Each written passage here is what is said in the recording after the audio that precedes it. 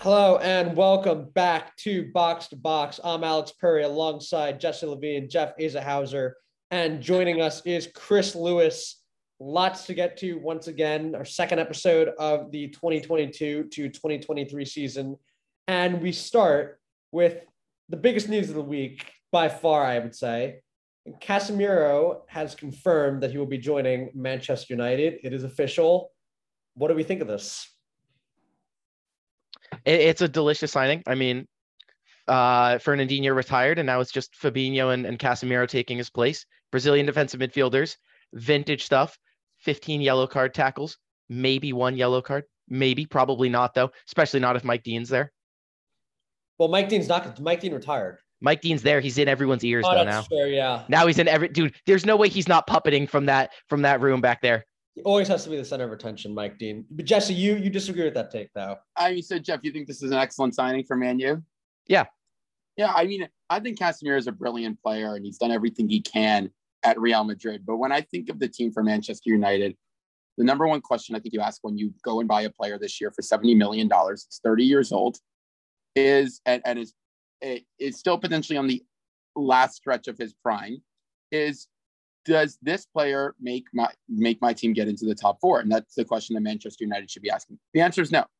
Jesse, no player's going to. Is there a single team? Is there a single player on the planet who makes that true? Absolutely not. Which is why. So then you should. So then you're saying United should sign zero players because no single player can get them. I'm saying that they should invest in players that aren't at the end of their prime, spending $70 million on it. Go invest in 23-year-olds, 24-year-olds. If you want to get a strong number six that has his prime ahead, they should have spent $30 million on Yves Bissouma, but Tottenham was smart enough to go do that. Okay, you guys spent $70 million on a player that is at 30 years old. In 2 years, will be at 32 and past his prime. By then, maybe you'll be, if a good rebuild happens, approaching the Champions League. But you wasted $70 million on a player that is past his prime doing so. Go spend less money, get a couple players that are way younger, and build a project to get Manchester United back to where they were. Not getting players that are going to be that probably won't be the best in a couple of years when they are going to be competing again. It makes absolutely zero sense to me, especially at a $70 million price tag. I just want to say one thing about Real Madrid midfielders, especially Casemiro. Just remember the two players that he plays with or used to play with in his midfield. Luka Modric is 37. Kroos is 34. I'm not really worried about Casemiro getting out of his prime anytime soon. That's not the issue. I think Casemiro will be fine up until like he's 35, being in his prime. I think I am with Jesse in this. Like, what's so weird is that they wanted Rabiot before they wanted Casemiro. This is a panic buy. Veronique Rabiot, why aren't they going? Veronique Rabiot is the MVP of our transfer window. She is the MVP of our transfer. She demanded too much money. United was smart enough to walk away and say, no, we're not going to double your wages. You're coming from a club that's also shit. And we're not going to double your wages just to come here and be terrible. We're not doing what we did with Pogba again. They were willing to take him for fair wages. They weren't willing to take him for unreasonable wages. And they walked away. And within a week, they bang got one of the best defensive midfielders in the world. Okay, but how well does Casemiro really fit into Erik ten Hag's game plan? Because Casemiro is more of a disruptor. He's not a facilitator. And I think like United, in the top five leagues for defensive midfielder, for much of the summer was De Jong. And De Jong is a very different player to Casemiro. Like Casemiro is not going to set the tempo. He's going to come in. He's going to, intercept challenges. He's going to win the ball back. He's not going to set the tempo the way that they were. So he's going to. He's a very different player. So why are they spending $70 million for him? Because we desperately need someone to protect the back line, intercept things before it runs into Martinez and Maguire and Varane. And we've been running McTominay out there. This is the single greatest improvement any Premier League team has made in any one position this offseason. And it doesn't by a long shot. It's not going to make a difference to them. It makes a huge difference. It's a Band-Aid. Hold on, but this is my point. You just mentioned how shit their backline is. It is a Band-Aid on a much bigger problem. No, I mentioned that the midfield was shit and the backline has been getting exposed. You're right. By having no midfield. The midfield and the backline. Even more of my point, it is a Band-Aid on a much bigger problem. What's the bigger problem? That we're leaky at the back? You don't have the players to compete for a top four, and getting one player doesn't change it. So why not invest and making your entire team better, getting young players that will be in their prime that have 8 to 10 years ahead of them. For God's sakes, Calvin Phillips went for $20 million yet less. And if you think Calvin Phillips was going to walk in, if you think Calvin Phillips was going to look at a deal with City and a deal with United and saying, I'm going to United, I'm not saying that he's going to say that, but I'm saying for the price that you spent compared to the market value. Name a player that was available and willing to come to Man United that we should have gotten in our midfield position. Name one player. Rabiot, as a Juventus fan, Rabiot, trust me. You didn't. He's really what good. What attempt did you guys make? I just also want to point out that I find it so funny that the time you finally get a real CDM that is actually willing to hold the back, you let go of Pogba, who was the one player that you're trying to ask to play a CDM, but was much better forward, but he couldn't do that because you didn't have a real CDM. Imagine if Pogba was actually on this team and in form with Casemiro there. The timing is just ridiculous.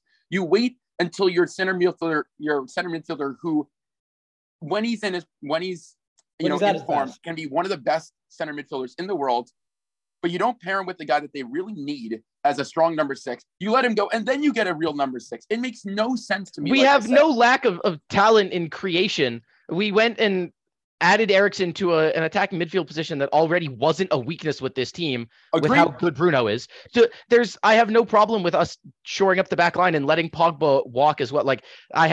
First of all, United cleared about $1.5 million weekly off the wage book this year. And I'm happy with every single guy who walked. I'm happy to have let walked.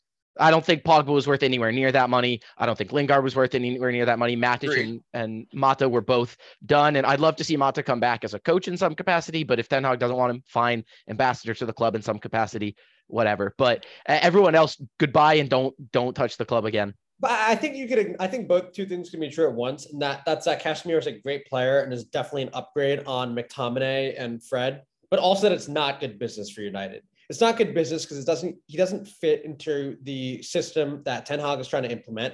It's not good business because he's 30 years old and he's going for 70 million. And it's not good business because United have spent so much money on all these, elite level players, and it just hasn't worked out for them. They signed Pogba, who didn't live up to expectations there. Like Maria 4 or 5 years ago. Okay, I mean, what? Lukaku didn't live up to expectations. Lukaku didn't live up to expectations at Chelsea either. Okay, that's Maguire's getting shopped for about Varane. What about Varane? But Varane has been injured and, to be fair, has not lived up to full expectations. Yeah, exactly. So the strategy has failed over and over again for United, and yet they keep going. So for me, them signing Casemiro isn't even news. It's just going to be more of the same for them, and they're still not going to be anywhere near good enough for top 4 because with or without Casemiro, they're still probably several steps behind Arsenal, several steps behind Tottenham, and certainly several steps behind Chelsea, regardless of how poor they were today. We'll see. Did anyone else see the rumors that Maguire, who's been so terrible, is on the block for about 70 million to Chelsea? I have seen those. You know what's funny? I actually don't think that Maguire in a back 3 would be that bad. I really don't. I think he's much more of a defender in a back 3. I know how bad he is with Man U, and I think he's fantastic with England. And it'd be a very similar system. He'd get protection from Silva and Reece James if they slotted him in the right center defensive position. They'd probably start Chalobah, to be honest. But or Koulibaly. Oh, Koulibaly. Yeah, you're right. Koulibaly, yeah. Koulibaly won't be starting. Well, not the next not the next game on account of that. That was, by the way, that second yellow was a second yellow from a player who wanted to hit the showers 10 minutes early. He had cover behind him. He had 3 defensive players behind him in position. He really picked up that second yellow and said, I'm done for the day. This team's shit. It was already 3-0 at that point, was it not? Yeah, it was 3-0. It was in the 85th minute that he picked up his second yellow, and he picked up the first one at the very start of the game when Brendan Aronson turned him into a absolute spinning top, had him doing 360s out there, just grabbed on for dear life. I think it's called soccer now. It is called soccer now, and Brendan Aronson is the new world ambassador of the sport. So I want to go back to the signing, though, for a second. If I look at the team right now, how long do you think, Jeff, it should take Man U to be back contending for Champions League? They'll be in the Champions League next year. Okay. Contending for top 4 to contending for top 4, not this year. They'll be in the Champions League next year. By winning the Europa League? Yeah. But okay. That's a bold. So hold on. No, but hold on, Jesse, that's still a failure for United because you shouldn't be resting your entire season on the Europa League because one thing goes wrong and that's your entire that is that's not a sustainable method of. No, it doesn't have to be sustainable. It has to work once in a 2-year rebuild. Let me ask you this, Jeff. At what point do you see Manchester United going back and really competing for trophies? 2 years, 3 years? Honestly, next year. Not this year, but next year. They should be. They should. If the project goes well, they should be able to, with possibly a couple more signings at the end of this window and in January, and then a big summer next year. Should be looking at an EFL Cup or an FA Cup, or if they're back in the Europa League, a Europa League, and saying we can win trophies this year. It should be easily attainable for them. And how many of those players that you have right now, including Casemiro, should be starting for them next season if they want to compete for trophies? Next season, players that are currently on the roster, I would have to guess like 4, 5. Then, and with what money? How are you going to compete? How are you going to go from losing 4-0? How are you going to go from being at halftime 4-0 down to Brentford with what? Only 4 players in your lineup really capable of remaining there. And you're telling me in 1 year, they're suddenly going to change that, sign all these players to compete for titles? That's not how it works. So first of all, one of those players is already in Casemiro. Second of all, another one is already owned by the team and will take over the number 1 jersey from De Gea next year anyways. Third of all, we have a bunch of players who I think should be getting a chance this year to prove themselves at the youth level. I don't think all of them are going to make it. I don't think any of them are going to make it. But it wouldn't shock me if one of them stakes a claim for the first 11 for next year. That could be Garner in the midfield if we get sick and tired of Fred and McTominay. That could be Diallo on a wing. It could be Garnacho on the wing. Yeah, but they're not going to compete with Diallo on a wing. They're not going to compete for titles if they have Diallo. But they've got to find out. My point is they're not competing for the Premier League title. They could win a cup. They could win the Europa League. All they have to do this year is find out with those youth players. And I mean, Casemiro, Bruno, Sancho. I'm fine with Varane starting. Yes. Sancho, who scored 3 goals in the league. Listen, no, I have less of a problem with Sancho actually. Like the thing that I look at this team and but the thing I look at this team and I have a problem with is maybe I think they're misplaying Lisandro Martinez, but I'm gonna give him a pass right now because it's only been a few. He was the only good part of our entire game against Brentford. No. I'm gonna like I said, I'm gonna give him a pass.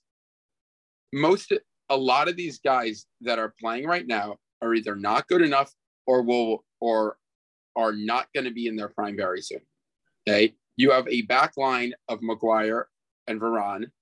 If you want to keep those two, both 29. Lisandro's 24. He has plenty of time. Jadon Sancho's 22. Give him some time. There's plenty of time. Okay, Bruno is, I believe, 28 now or 27. Still got plenty of years at the top. Okay. Oh, yep. Nope. That's fine. Ronaldo's obviously, Ronaldo should be gone. Yep. Ronaldo will be gone. You have both Luke Shaw and Telles who just aren't good enough. First of all, Telles is already gone. Sorry. Thank you. Sorry. You have Luke Shaw who's just certainly not good enough. God, the point is that there's just a lot of problems with this team. And don't you think that the $70 million that you spent right now is a Band-Aid for the bigger problems that they have, and that you're better off spending it on a player or two, or maybe take $70 million and put it on one player that is younger. It can have a 7 to maybe even 10-year career at Manchester United and be a top player. Listen, if you could tell me right now a signing that was available in the midfield going forward, who's going to have a 10-year, who's going to have a guaranteed 10-year. Yves Bissouma is not that good. He's very good. You'll see this season. Okay, he's not as good as Casemiro is right now, but you have to look at the long haul. He's not as good as Casemiro is right now. He's not as good as Casemiro is next year. And this isn't Arsenal where it's going to be a 5-year project of playing a bunch of young kids and being okay finishing 8th one year. Whether United likes it or not. Well, you're going to be okay with it because that's what's going to happen this year. And not only that, Arsenal are on the up. Let's not forget. Listen, I'm not saying that Arsenal aren't on the up. I'm saying United's approach will not be we're okay finishing 8th for a year or two. Their ambition is always going to be to finish top 4, and they're going to make signings with that in mind. They're not going to say, oh, we're willing to tank a year. For better or worse, United's not going to tank a year, and they're going to go out and make world-class attempted signings to try and compete every single year. If that's a bad long-term strategy, maybe. That's the same strategy that has failed over and over again. I mean, even if someone like Zlatan was a success there, right? Ronaldo's been a success. So they've signed big players who individually have worked out. But this strategy hasn't worked. It's like with Barcelona. You can sign all these world-class players, but if there isn't a concrete vision for how to take this club forward, how to build a team where these players can work well together and they have attributes that suit one another, they're not going to get anywhere. United are making the same mistake over and over again. It hasn't gotten them anywhere before, and yet they still don't learn. Like, at the end of the day, they have to prepare. I'm with Jesse that, they maybe do have to prepare just to have a season where they don't finish top 4 if it means rebuilding and, I guess, establishing a more sustainable solution where in the long term, you're going to be more consistent in finishing the top 4 and challenging for trophies. Arsenal right now, just to compare, even if Arsenal don't get top 4 this season, if you look at the players they have, their core players, Saka, Martinelli, Gabriel Jesus, Odegaard, Smith Rowe, Saliba, right? And Tierney, if he can stay fit. These are guys that are going to be approaching their prime at around the same time of their career, have their best years ahead of them, who you can see probably within 2 to 3 years are going to be regular top 4 finishers, if not challenging for the league title. Like, you could see Arsenal heading in that direction, maybe not this season, but going forward. It's how in the long term do you get back to regularly challenging for titles, finishing in that top 4. And the way to do that is, I'm sorry, but maybe taking a year where you have to rebuild the team and deal with finishing 6th or 7th. So you're missing a couple of key things here. The first one is that, like it or not, that will never be United's approach. And I don't like it. I'm not disagreeing with you guys that is the approach United should take. My point is, given that they will not take that approach and they're only going to sign big name players and try and do this a dumb way, Casemiro's by far not the worst way they could have done it. I agree with you there. They also signed a bunch of big names. Jeff, what did they do last season? They signed Sancho, they signed Varane, they signed Ronaldo, and am I missing someone? The Sancho, Varane, those are the 3 big names that they signed last summer. Like, that was a summer that should have taken them from top 4 finishers to title contenders. They go and they sign all these big names, and they finish in 7th by signing big names. And now and having a manager that's not capable of putting together a title run. Okay, yeah. I'm not going to put that all in. Yeah. And also signing Ronaldo as part of a plan that they had a whole plan for the entire year that got thrown on its head when Ronaldo wanted to leave. And United looked at him getting an offer from City and went, there's no way that's allowed to happen. And they signed him, and it's going to end up being a bad decision, even if it worked out for a year. They're business people in charge of United, and that's why they're making the decisions that they're making. And that's the problem. Get back to the crux of the issue. The problem for United is the ownership. It's the people above Ten Hag. It's the people with the money bags. It's the people in the board meetings. That's the problem. And that's why we won't see a game tomorrow at Old Trafford. And that's a fact. We will not see a game play tomorrow at Old Trafford. And Klopp can bitch and moan about wanting all 3 points because he's, actually afraid of United, which is terrifying. The fact that Klopp has to complain about Klopp should be asking to play that game literally any time, but he's dropped points to Fulham and he's dropped points to Palace, and suddenly he's terrified. It's not that he doesn't want to play the game. He said, and I quote, if they can't play tomorrow. He said if the game is canceled, they should get 3. That doesn't mean we don't want to play the game. That means in some part of my mind, I think I can't get 3 points against United. I'll tell you what it means. It means that there's a busy season, the fixtures are congested, and Liverpool shouldn't be punished for that and have to play an extra fixture. Klopp's just a whiny baby in the media. More difficult. Liverpool shouldn't be punished for that because Manchester United fans were storming the pitch and preventing the game from being played. That was his point. I think Klopp does like to complain. We're getting a little bit off topic. Jesse, we need to get off topic because despite the fact that, hated or adored were never ignored, there are 19 other teams in this league that should get talked about at some point. Exactly. And I do want despite the fact that United is 40% of the value of the Prem. We also need to get Chris in, and Akshay, who joined late as well, need to get him in on some other topics. Alex, you want to go to the next one as Jeff and I kind of hashed this out a little bit? Yeah. So we talked about Arsenal.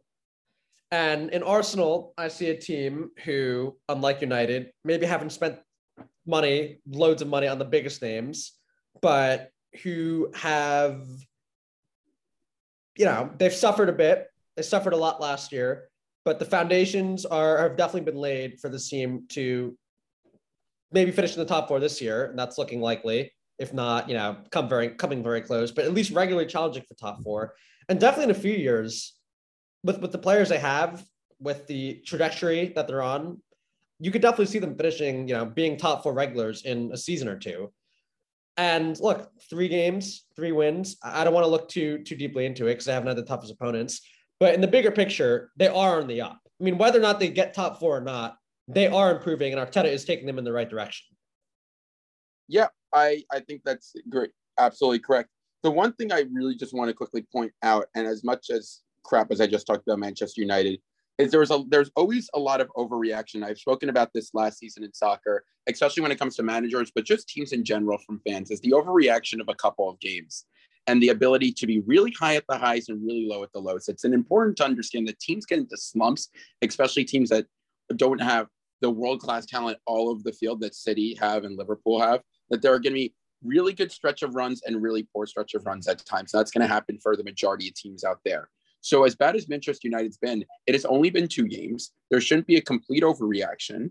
There are a few new guys on this team, and and Ten Hag needs some time. So as bad as it was, people were cutting at Arteta's neck, and all of a sudden by late October, they're talking about how great of a job he's doing. It was 3 games, and then the next 8 games, the fans completely changed their opinion. So I think as much as we're reacting, it is important to take a step back and understand it's only a couple games and not an entire season, and teams go through runs. With that, that's also leads me to my point on Arsenal. I'm not going to talk really too much about the first 3 games because they've played well. What's more important, Alex, as you brought up, is in terms of the project that they're building. And one of the things that I think is incredibly important is not just the players that they've brought in, but the players that they've gotten to buy into the project, the retention that they've had. You look at Saka's on a big deal. I'd like a new deal. Martinelli was on a new deal. They re-signed Smith Rowe. Eddie Nketiah had his foot out the door. He's back in there, and I think he's going to be doing a very good job as a second striker for them. Really good, like kind of best in the box player. They brought back William Saliba, who, Alex, you know how high I was on him even before he started the season. He's been brilliant. They got Granit Xhaka, who, like it or not, he's done a very good job of to start the season. Towards the end of the last season, they brought him back. It's important to get the players to buy into the project, not just bring in players that do so. And that's what Arsenal have done a great job on, is they've let go of the players that haven't kind of fit into the vision, and they've brought in players that have, and kept the young players that also do. And that is kind of what I want to highlight with this team so far. If you look at all over the pitch, Gabriel Jesus is 25, Odegaard's 23, Saka's 21, Martinelli's 20 or 21. You look at the midfield, Thomas Partey's 29 and Xhaka's 29. Those are the only 2 players that are kind of right at 30 years old. Tierney, I believe, is 25. Zinchenko's 25. Gabriel's 25. Ben White's 25. William Saliba's 21. Tomiyasu's 23. Aaron Ramsdale's 23, 24. All these players are young players that believe in what they're doing, and they're building a project here. Sambi Lakanga, Eddie Nketiah, all these guys. So that's the only point I really want to make. I'll open it up to the rest. But I think that's really important when we talk about Arsenal, is to look at the players that have bought in, both from players coming in as well as the players that have stayed. And Zinchenko might look 25, or it might be 25, but he looks about 14. He's got such a baby face. I think he counts as a youth player still. I think they could register him for the U16s. He's done a great job, I'll tell you. He's played very well for them. And yeah. he really fits in, so they could play a back 3 when they're attacking. So they keep the back 3 in White, Saliba, and Gabriel, while Zinchenko attacks and plays kind of more of a midfield, opens up Granit Xhaka to press a little bit more forward. But kind of open it up. I know I spoke a lot. The fear for Arsenal isn't the good patches, because they had great patches last year too. The fear is do they have what it takes to not let the loss turn into the losses? Last year, Arsenal lost all of their games in clusters. They lost 3 of 4 to start the year, and then starting with the Liverpool game. 3 of 3. I was counting. There's a West Brom Cup game in there. Right. 3 of 4 in November, starting with a 4-0 Liverpool, lost to United, lost to Everton, which, I mean, that Everton loss looks extra bad now. And then starting at the new year, lost to City, lost to Nottingham Forest, draw with Liverpool, lost to Liverpool, draw with Burnley. And then again in March, it's 4 losses in 5. And then again to finish the year with a couple losses in a row. That's the danger with Arsenal, is do they have what it takes to bounce back from a loss this year? Have they learned from those mistakes? Will they be able to avoid long ruts? They're going to get in ruts. Every team is going to get into some ruts, but Arsenal needs to avoid the big one where they drop points for an entire month. And if they can, they have a chance to seriously go after top 4 this year. But it's going to be tight. This is going to be a wild Prem. We've already got Liverpool with 2 points. I mean, we've clowned on United. They look terrible against Brentford. Please listen to last week if you want to hear Akshay and I just go off. But as bad as they are, United have a chance, if the game gets played on Monday, to go ahead of Liverpool if they win. It's a big No, if. That's it. It's not going to happen. It's not going to happen. But that's terrifying. The fact that that's how badly Liverpool started. The fact that Chelsea dropped 3 points to Team USA. They should have beat Spurs last weekend. That Cucurella missed call was absolutely terrible. But this is going to be a Have we wild discussed crap. that game in depth? We didn't discuss that game in depth. We discussed whether or not Conte was going to win in a fight with Tuchel. But which was the more important discussion. And Chris, that was Jesse, the more important discussion. Chris and Jesse, who wins in that fight? Conte or Tuchel? There's only one right answer. Conte. Oh, you're so wrong. Chris, Conte. Okay. Conte. People are so misinformed. Let me disrespect start. to Thomas Conte Tuchel's would drop physicality him. right now Tuchel is fire. He's a string bean. He's a string bean. Let me start you with this. muscle. Italians do. String bean. When the fight happened, every single player was trying to get Tuchel away from Conte. Why? Because Tuchel's a threat. Because Tuchel's a threat. They surrounded Conte. They clustered around Conte and said, "We're going to bubble for you so Tuchel doesn't hurt you." We need to. It was 5 Tottenham players who sprinted over and said, "We got to defend our manager." And the Chelsea players looked over and said, "Tuchel could take the 6 of them. We're going to keep clapping with the fans." That's what the Chelsea players looked over and said. That's our guy. He takes 6 guys. He doesn't need our help yet. Conte won the social battle when he found the photo of Tuchel running down, and Conte posted on his Instagram saying, "Lucky I didn't see you, otherwise it would have tripped you." That's exactly what someone who knows they wouldn't win the actual fight would do. Exactly. He's got to win the social media fight because he can't win it in person. And by the way, love Jesse Marsh chiming in that Tuchel shouldn't have been allowed to be on the touchline and sneaking the word soccer into the press conference too. Just letting everyone know, anytime he uses soccer from here on out, it's weaponized against English media asking dumb questions. He will only use it if he thinks your question's stupid. Let's get home. Let's get back to the talking point of Arsenal. I want to get Chris and Akshay in on this. Is this an Arsenal team that is going to be in the top 4? I know it's going to be a really tight race. But are they going to be? Chris, I'm going to start with you. I think they're a team that will, be a 4 or a 5. I mean, like I was saying last season, it's a young team. So those ruts are, like you were saying, they're not really experienced players. Most of them are just getting to not even at their prime yet. So a loss for them can be a lot bigger than for a player that's already established, that's already known everything. I mean, they have from the start, they're doing well. I can see them finishing top 4, but who knows? That's the thing when you have a bunch of young players all on one team, anything can happen. I think. Akshay, why don't you get in here and then I'll chime in. Yeah, I'll real quick. I'll say I think Arsenal, their start to the year, I don't think it's misleading in terms of their, the opposition hasn't been super high level, but I think, what we've seen from Arsenal just by the eye test, they look ready. They look super ready. Gabriel Jesus has broken out as a legitimate superstar. And I think, their real test is when they come up against like the more physical defenses where, they don't really have a dominant striker still. Gabriel Jesus is dominant in his own way, but he's not physically dominant. And I think that's going to be a point that's going to be apparent when they go up against more physical, higher quality teams. But I think, top 4 is a no-brainer for them, I would say, because Manchester United are already out of that equation. And I think they can beat one of the other remaining 5 in that top group or remaining 4 rather, to get to top 4 easily. Jesse, you said what? So, actually, I'm curious, you brought up Gabriel Jesus there. Outside of him, I think that it's very clear that he is Arsenal's best player. Is there anyone else that kind of stands head and shoulders above the rest? Because we talked about this unit kind of building together, but is there anyone else at Arsenal that you go, they're kind of slightly above the rest of the players? I mean, personally, I have mine, but I'll save mine for a minute.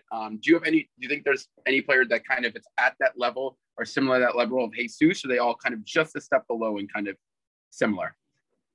Yeah, I mean, now I'm just trying to guess who yours is, but I think you bring up a good point, and just in terms of the way Arsenal has built their squad that I think is really excellent. And it is that, like you said, the fact that we even have to ask that question, that we even are asking the question of, okay, aside from Gabriel Jesus, who's obviously been the standout, who have Arsenal really seen in their roster right now, who's head and shoulders above, who you can identify as a secondary superstar over the rest of the roster? And I think it's a great thing that we have to ask that question and that there's no clear answer to it.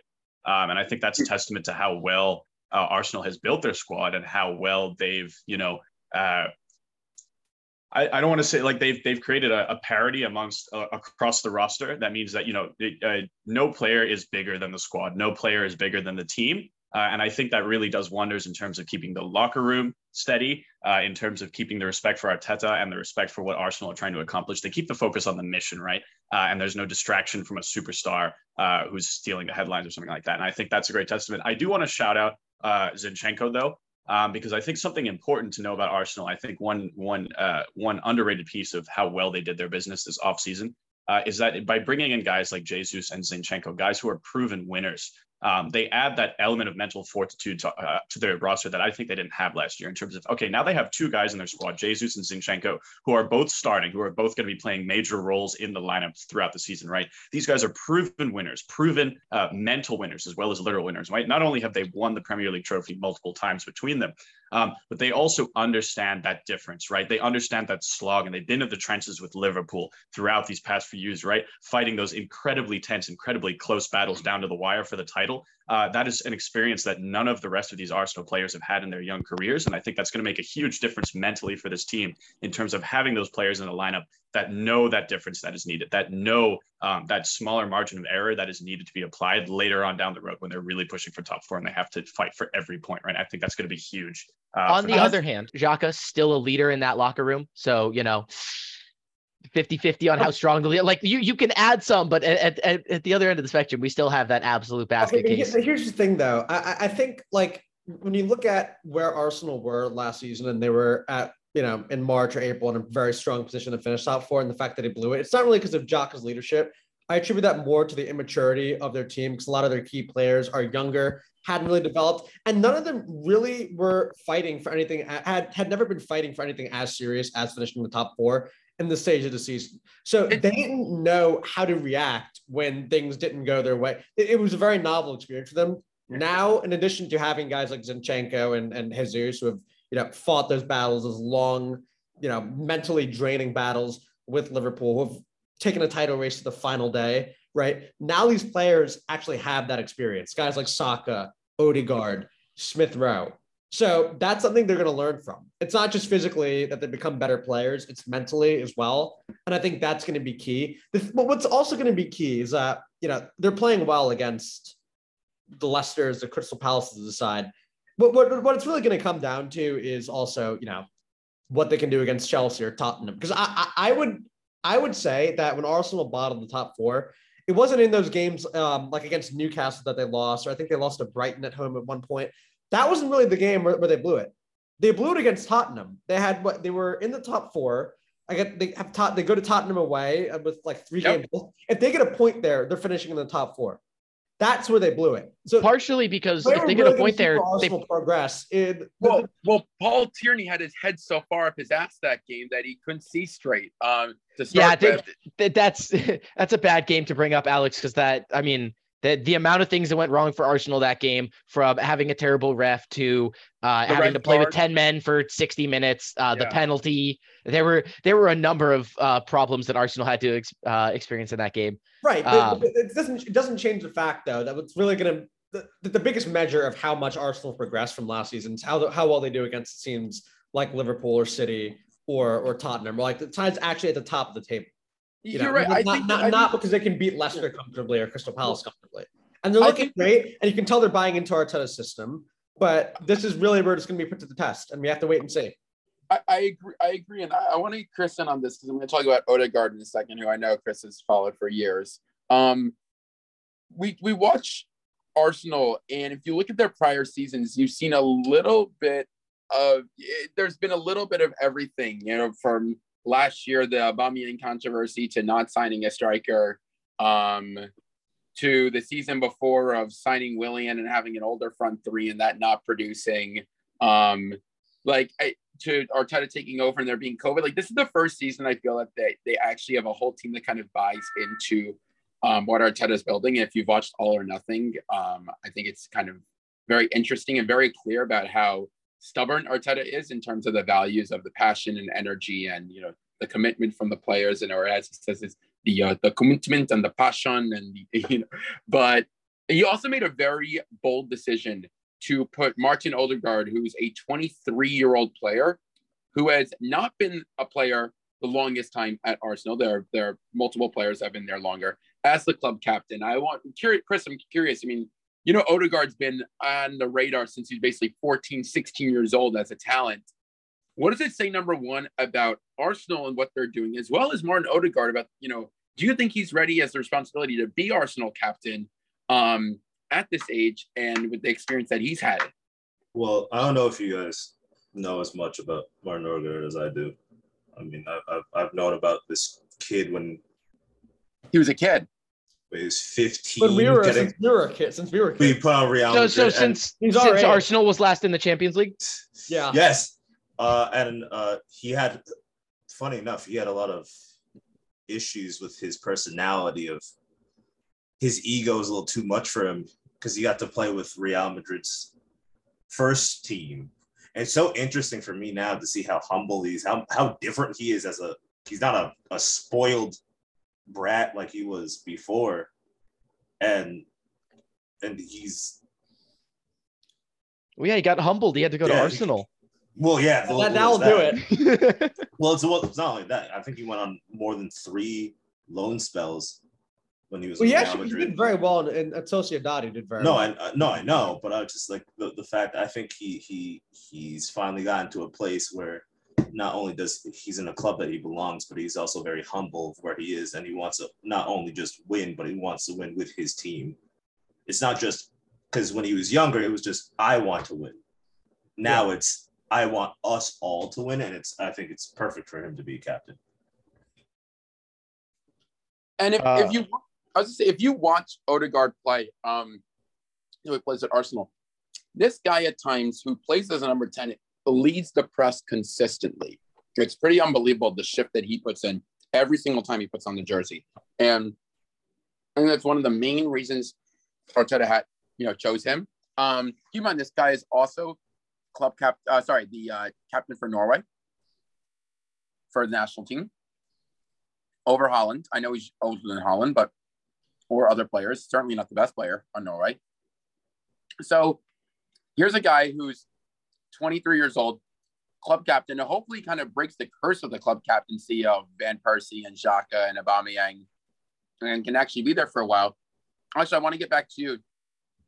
The person I was thinking of who I really think is underrated, he's played fine this season, but if you look at some of these games last season, he's really the rock of this team, is Thomas Partey. And he doesn't put up the stats that other people do. He doesn't score the goals or the assists that other players do. But if you just watch the shift that he puts in, the way that he reads the game, his passing ability, his defense, it allows for Odegaard, it allows for Xhaka, who's not even that offensive minded, to push forward because they have such a strong player in the back, even though they play a 4-2-3-1. Is there anything else that you guys want to add on this team for Arsenal, or do you want to get it over to the rest of the league and the VA? I would say one more thing. First of all, Jesse, I do recognize your shout out of Thomas Partey. I think that's a great dark horse thing that, still a lot of us aren't thinking of. And I think you're right in terms of, he's becoming kind of an N'Golo Kante type of character where he kind of just makes a silent impact. He's a silent achiever that nobody really recognizes or sees. But if you watch him play and if you, do the eye test, I agree with you. Let's get over to Oil Classico. Yes. Thrilling 3-3 draw. Now, and I mean, I have to ask, just as a brutally honest question, at halftime, if anyone saw the score at halftime and was watching the game, I was fully convinced that it doesn't matter that they're playing in front of the home fans. It doesn't matter how exciting this Newcastle team is and how much belief and fire they have.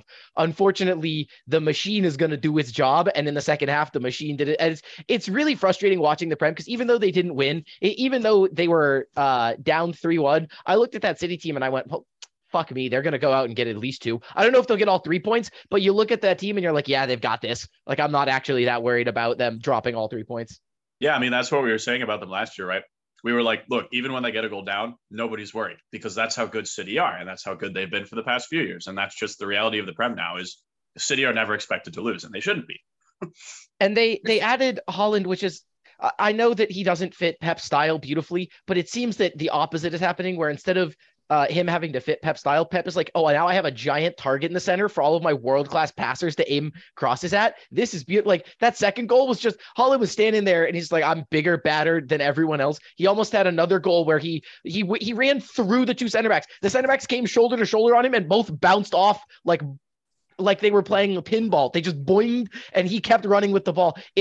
This City team has added another layer, and the Prem has, even with this 3-3, has probably been knotted up. This is the kind of game that every other team in the Prem against Newcastle this weekend would have dropped all 3 points. No, but I think the scariest thing about Erling Haaland, how well is he, the idea that he hasn't really fit too well yet into Pep style is that, he hasn't even like really adjusted to Pep style yet. Like they're still not entirely compatible, and yet City are still scoring goals and Haaland is still scoring goals. So what's going to happen when Haaland really starts to click? Like that is, I think, the most dangerous possibility for the rest of the league. I mean, what's going to happen is what has happened and will continue to happen, which is random Champions League quarterfinal exits and Premier League wins.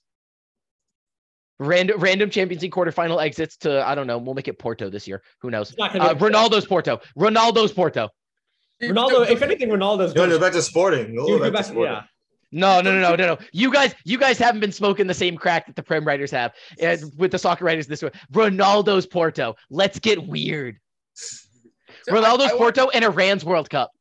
Don't you think though that them consistently coming back, and even the fans looking at them and go, well, they're down 2 goals. They'll probably come back. Doesn't that speak to the level of character and the level of energy that the players play with, the mental belief that they always have? I mean, in the Premier League, you could have top quality players. I was about to say they learned it from a Spanish club. I don't know. No, I think it's a PSG case, right, where City are not used to losing and they shouldn't be, and so when they're in the Premier League, they have the attitude that, oh, even if we're down 3-1 at halftime, there's no way we're going to lose this game, and it works in the Prem. In the UEFA Champions League, not so much, but because Real Madrid aren't Newcastle. That's whenever they travel, can we ask this question? What are the chances that bad example, Akshay? That was a bad example on my part. Sorry, Jeff. Go ahead. What are the chances that City players are cursed? Not because they play for City, but because somehow it's their passports. It's anytime they have to travel outside of England. Stop it. Their passports are cursed. Champions League conspiracy theory. Just like Barcelona, we're going to look back in 5 to 10 years, and as many jokes as if Man City never win a Champions League, as many jokes as we're going to make about it, we'll look back and realize how impressive it was of Manchester City almost every single year winning the Prem. I mean, they're not going to be able to do this forever. There are going to be other teams that are going to drop at some point of the caliber of players, and there will be teams that have better caliber players. But the consistent qualities that Manchester City have had over the last 6 to 10 years is incredibly impressive. And as much as we've made fun of them, I think in 10 years we'll look back and realize how impressive it was of them consistently winning the Prem, very similar to Barcelona consistently winning La Liga, even though them crashing out of Champions League, it was almost taken for granted. Which Barcelona team are we talking about? We're not talking about Barcelona under Pep, because that team won the Champions League twice. No, I'm talking that team won the Champions League once. That team won the Champions League once, and they bought the Champions League once. They bought the Champions League once in the biggest disgrace. That Chelsea got absolutely taken out back and shot. They bought a Champions League. They bought a Champions League. That's true. No, I don't think. I think the conspiracy theory is more like UEFA just didn't want a rematch of a Chelsea United Champions League. That's the theory. Why? It's not Barcelona. They bought a Champions League. So I mean, UEFA Lona bought a Champions League, and I refuse to hear it. There's one point I would like to make on City that I think basically summarizes it, is Liverpool finished, I don't know if I'll get this number exactly right. Liverpool finished that season in particular with 99 points, and they still didn't win the title. That was 97, but 97, sorry. Yeah. Either way, that probably is never happening again. Like the insanity of that season and what it spoke to, not only about how good Liverpool that year, but on another level, how incredible City were and how incredible City are overall. Like we're talking about with this, I don't think unheard of dynasty. Honestly, I think it's Pep Guardiola more than anything. Like, no, I agree. City don't do this without Pep Guardiola as manager. And without Guardiola, they're just another PSG. They're just another PSG. And I want to bring this to an interesting question. No, but they're not even another PSG without Pep Guardiola, because they're not going to win the league this frequently once Guardiola leaves. Once Guardiola leaves, City will get and sides like which is why it's so impressive. Yeah, right. But it's more on Guardiola than it is on Man City, to be fair. It is. I totally agree. Guardiola's a good manager, and he's also had everything handed to him. He can buy pretty much any player he wants whenever he wants. By the way, let's also give credit to their previous managers. Let's give credit to guys like Mancini, right? And I would say no, Mancini was it Pellegrini too?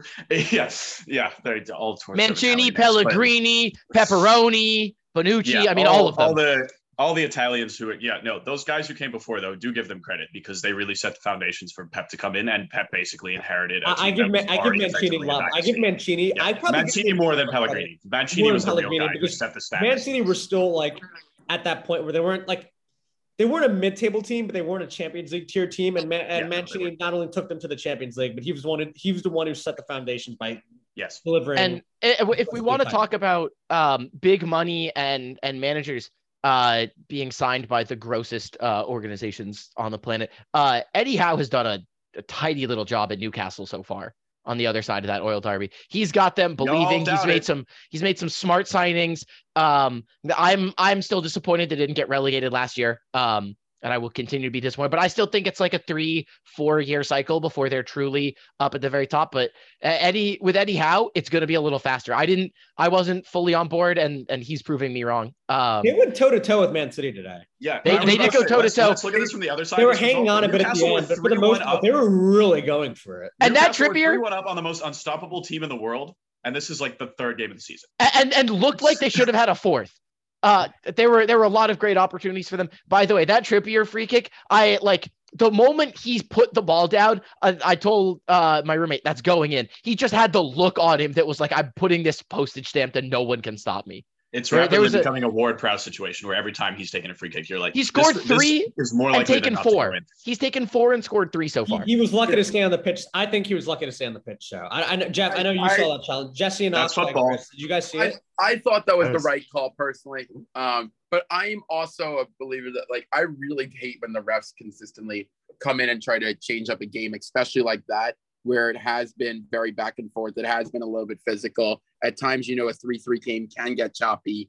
This is the type of game where a decision like that changes the game completely, and you'd rather ref not make the decision than make the decision. And here's where we have to dig into kind of one of what I will say the problem with VAR is that the biggest problem with the officiating this game is that I think the referee, technically speaking, got it wrong in that wasn't a clear and obvious error. However, I think he got it right from the sense that he did what we want the Premier League's rules about VAR to be. Make the call, and then you yourself as a referee go to the monitor, take a look, and decide, did I miss something? And he doesn't have the ego to say he's too good. He went over and looked at it and said, I got it wrong. Maybe I thought the studs were up. Maybe I thought the foot was too high. And he go back and he takes another look at it. It doesn't have to be in slow-mo. It doesn't have to take 5 years. He went back, saw a couple angles. He said the studs were down. He got him with clearly the entire other side of the foot. He got him up where he ties his shoes. It was a fantastic bit of refereeing, and the biggest problem with it is that the official instructions from the Premier League are clear and obvious error, and it may not have been a clear and obvious error, but it was still the right call in a physical game. Correct. It was an orange card. It's the kind of card where you should go over and give the yellow and say, this is also your warning. I'm not giving you a warning for your second yellow. It was at the height of De Bruyne's knee. De Bruyne's knee was bent and halfway down. Red, Alex. If Trippier can get away with that without getting a red, imagine what Casemiro is going to get away exactly. with. He's gone it's a lot. Careers and without getting a yellow card, if that Trippier challenge wasn't a straight red. I don't think Casemiro gets away with anything because Casemiro doesn't know how to keep his studs down, and the Premier League hates that. But Casemiro always gets away with it, Akshay. And in the Premier League, everywhere. If he can get away with it in La Liga, imagine what he's going to do in the Premier League, the most physical league. He gets away with it in La Liga. He gets away with it in the Champions League. He gets away with it with Brazil. What makes you think? And by the way, other Brazilian defensive midfielders get away with it. Fabinho, and for the longest time, Fernandinho. He doesn't have to be as dirty, but he does the same things. He pulls the exact same style of fouls. Rodri pulls the exact same style of fouls too. We didn't get Casemiro's on another level. Bro, you're just saying random midfielders at this point. No, I'm naming players who consistently commit yellow card challenges that don't get yellow cards for them. Okay, we didn't get that's fair, but the scale of the challenges Casemiro commits. Casemiro's still the king. Casemiro's still the top of that list, but it's not like he's there by himself. That's my point. We didn't get Akshay's take quickly as being a Man U fan. Oh, Akshay hates the Casemiro signing because Akshay's dumb. Thank you. I just needed to make sure that someone. No. No, Jesse. Do you think Casemiro's a good player right now, but it's a bad buy because it's not a part of the long-term project? Akshay thinks Casemiro's a bad player. Can I speak He has for more myself Champions here? League. Hold, he has more Can I Champions speak League. for Get him. myself? Someone else get him. I'm Can I out. speak for myself here? Can I speak for myself? Go. No, we speak for you. We all saw my initial take on Casemiro in the group chat. I would like to redact on that a little bit. I was being a little reactionary. I still think that it's not a helpful signing whatsoever, but I kind of shat on Casemiro in that take. Hold on, actually, I want to pull this up. I want to pull this up. Because one, hold on. Go ahead. You can quote me. Okay. I'll be held to it. I'll be held to it. He's going to be pinging balls to our wingers like the second coming of prime. That was sarcastic. No, you're taking words out of my mouth. That was sarcastic. He's 30 years old and has won the highest honor in European football 5 times. He's played with some of the best players in the world for his entire career. He basically has nothing left to prove. He's not known for his leadership. How does he fit into a Premier League team that should be in rebuild mode? Oh, yes, and I still stand by every single word of that. What? I still stand by every single word of that. Akshay also quoted his goal tally as why he wouldn't be a good player. Can we just start there? I'm not saying anything about his goal tally. Akshay, the first thing you said was his goals, assists, and yellow cards. Yeah. That was the first thing you brought up. That was mainly to point out how many yellow cards he has compared to he scored a pretty good goal in the contributions. Champions League final. He can score. He scored. That was his only contribution in the Champions League final. That is not well. That's not Go true. ahead, That's not true. I watched that whole entire season. Casemiro is a really important player. If you watch and this is why I actually think he's a good player for Manchester United. He allows Puri. Do you remember the whole entire thing? Why you thought Varane was a good player and why I know he's not that great of a player? Yeah. Do you want to know another reason why Casemiro is a good player? What? It has a lot to do with anytime you have defenders that have the tendency to run up, right? Like Ramos did, like Varane do, they go up to attack, which isn't like head-ass Maguire does every so often. What does Casemiro do? Every single time. Foul him. No, he drops back. He drops back. But United. But that's not applicable to United because United don't have defenders who can attack. Their wingbacks. They might not be able to. They still do it. Luke Shaw. That doesn't. Puri. Whether or not they're good at it is irrelevant. They do it. Their tendency is still to do it. United are going to win the Premier League because they're going to Casemiro doing defensive work is great. United are not going to win the Premier League with Luke Shaw and Alex Telles and Diego Dallo and whoever the fuck else are putting. No. None of those guys will start. None of those guys will start. None of those guys will start. My brothers. It will be Terrell Malacia and then Martinez and Varane and then Serginho Dest on the right.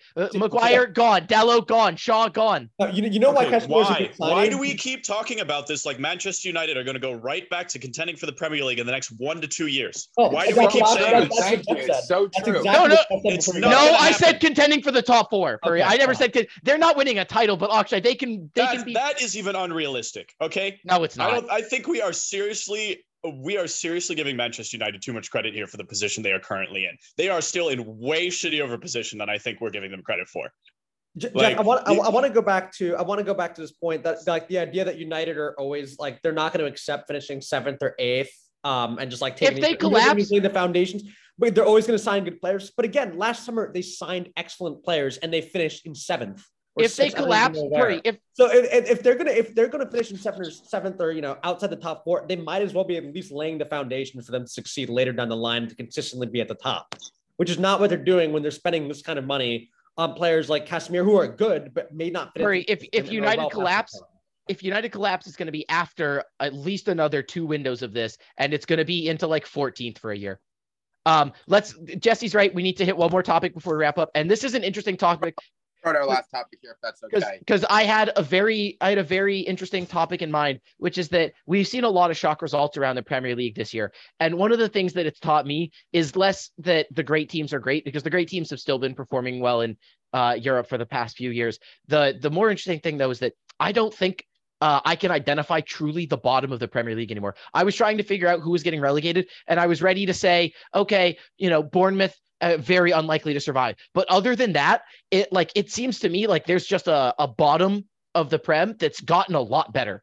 That 13-19 has gotten so much better in the past few years. It used to be free points, and now it's not.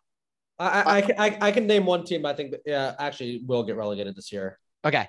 Well, can you give me three? Okay. Well, all right. Well, Manchester United's one of them. I mean, Jeff, you're talking about you don't see a team at the bottom. You don't see any team at the bottom of the Premier League table. Homie, have you not been watching Manchester United? Perry, I'll put the house on it. United aren't getting relegated this year, and you don't think so either. Of course, that's a joke. Okay, but I'm trying to be genuine about the bottom of the league this year. Who do you actually think gets relegated? I don't think Villa's going to get relegated, but I think they need to step up, or they're going to be in that conversation. Because they have not started the season well. I still think Bournemouth are going to go down. Villa remind me of Everton from last season, where it's like, yeah, they suck, but they just have too much talent in their lineup to go down. But do Everton remind you of Everton from last year? Because they also could be in danger. I think they're not. They're a shell of their former selves. They don't have Richarlison anymore. They don't. There's another guy they let go who is really, I'm forgetting. It's not Dele Alli. I don't know. No, it's not Dele Alli. Everton or a shell. And I think we're underestimating how big of a difference Richarlison made in that squad. Now that he's gone, I think it's really showing. But yeah, I think Villa are they have too much talent. They still have guys like Coutinho, like Watkins, like Tyrone Mings, like that. That's just too much talent to go down. And they still have a really good goalkeeper in Evi Martinez as well. Honestly, yeah, I agree. I think Villa have way too much talent. I think I said last season how disappointed I was with the way Villa played. Danny Ings, Emi Buendia, Coutinho, Matty Cash, and Digne as well. I think Tyrone Mings, Luca Digne is very good. With the talent they have, Trezeguet. Their squad is legit half ex-Everton players. I just realized that. Douglas Luiz. The good ones, though. Yeah. But I think this is and Alex and I talked about this offline a few days ago. Is I just Prem this season has gotten a lot better. I mean, I think first of all, I think that outside of Man U, I think that those 5 teams have all. I mean, Tottenham, Chelsea, and Arsenal. I know Tottenham lost. I'm sorry. I know that Chelsea lost player. Doesn't matter. I think they've all gotten better. I look at the middle of the table. Middle table, maybe not so much. But then you look at towards the bottom. I mean, you have a team like Wolves, who may be, at that 14, 15 spot this year. Wolves last year were an 8. Aston Villa were a tough place to play. They may be getting down there a little bit. Brighton, even with losing a few players, they're tough to go and play against. Brentford's hard to play against. Leeds can score. I mean, there are very few matchups. West Ham may not be as good this year, but this Fulham team looks up for it too. Yeah, relative to the team that was up 2 years ago, this Fulham team looks up and trying to stay.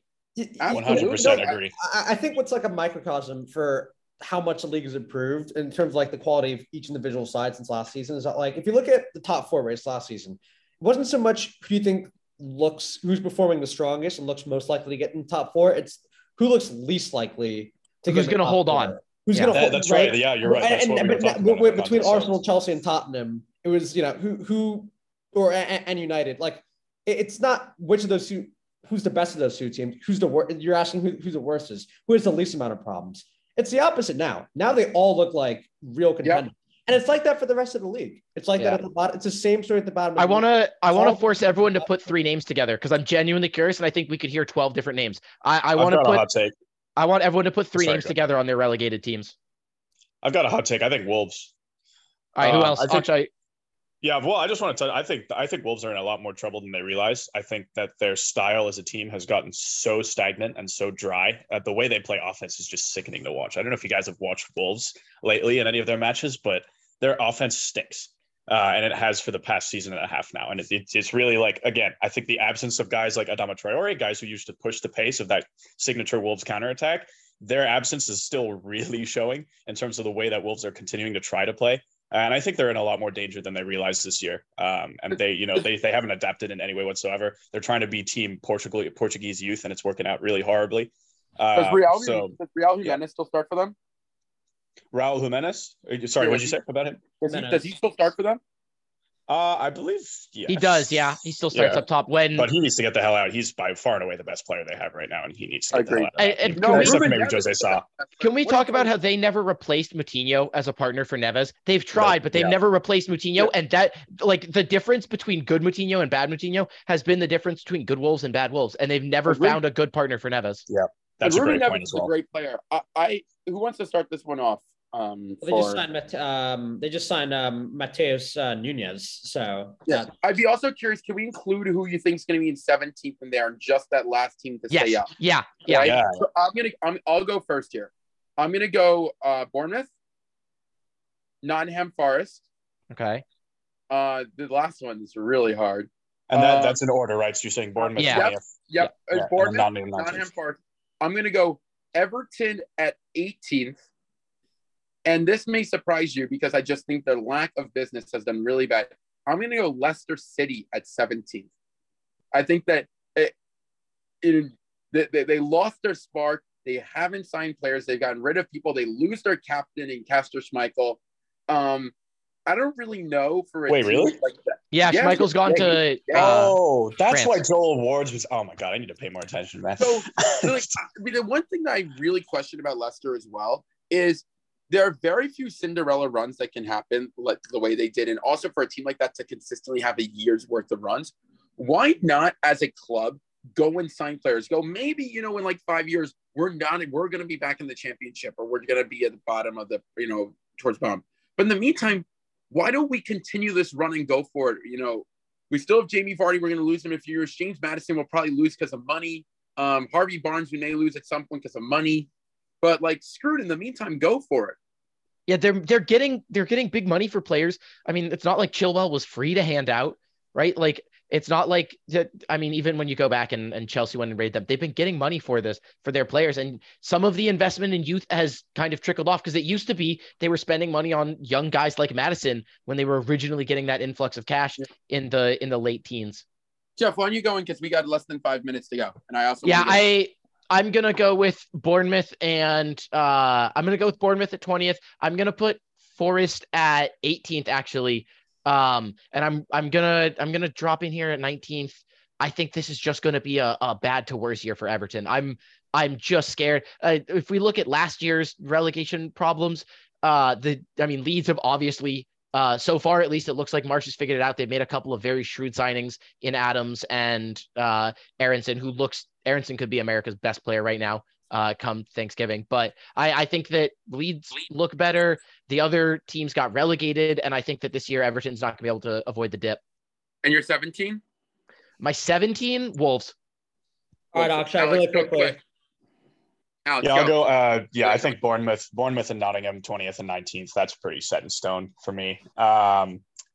You know what? I'll go Fulham for 18th. I think actually all three promoted teams, they just don't I know a lot of us are really, all the rest of you guys are pretty hot on Fulham, especially Jeff, but honestly, I still don't think they're showing enough. And I think it's going to be one of those years where the three promoted teams are the ones that go down again. And for 17th, I will go Wolves as well. I think Wolves are really in a tough spot, and they don't recognize how dire their situation is as a club. And I think that's going to come back to bite them.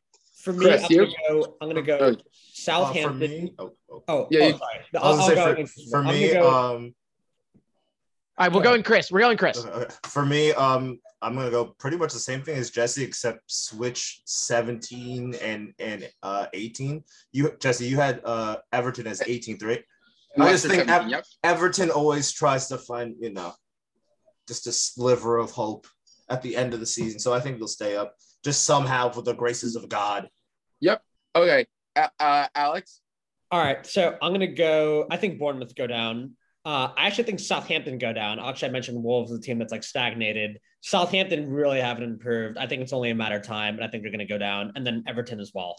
So yeah, Everton, lost their best player, have been awful, haven't improved. So okay. I want to just for 17th. That's a tough one. Forest, surely. I'm gonna go Leicester. Okay. I'm gonna go very quick last thing, and I want to answer one word. Your young player of the season, Premier League. Alex, go quick. Haaland. One player. Haaland. Young player. Akshay.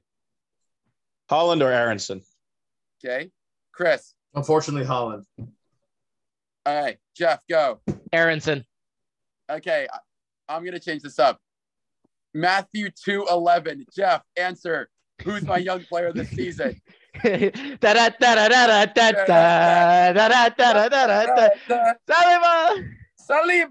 That's actually bad. That's phenomenal. definitely a dark horse. What a That's like a dark horse candidate. Yeah. And I really listen, I picked him as my young player this season for Arsenal. I think he actually is going to be one of the best defenders in the league. But we're going to get cut off, so I wanted to end that way. Jesse, quick thing for your Leicester City take. Brendan Aronson currently on the hottest seat according to the odds makers in England, first one to be fired. Next to him are a pair of iconic English midfielders and Ten Hag. Gerrard, Lampard, Ten Hag, Rodgers are the big four in terms of getting fired. Well, with that, go ahead. With that, we will see how that unfolds. But until then, I'm Alex Perry alongside Chris Lewis, Akshay Wadwani, Jeffrey Azahauser, and Jesse Levine. We'll see you next week. Thank you for listening.